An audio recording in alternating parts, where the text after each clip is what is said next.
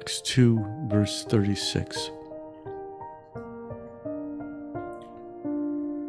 Therefore let all the house of Israel know assuredly that God has made this Jesus, whom you crucified, both Lord and Christ.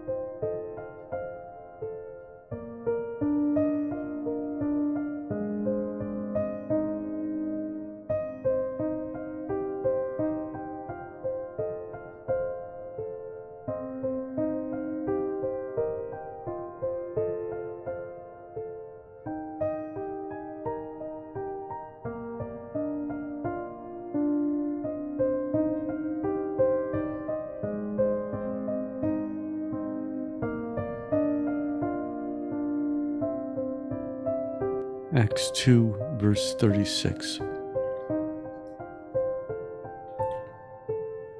Therefore let all the house of Israel know assuredly that God has made this Jesus, whom you crucified, both Lord and Christ.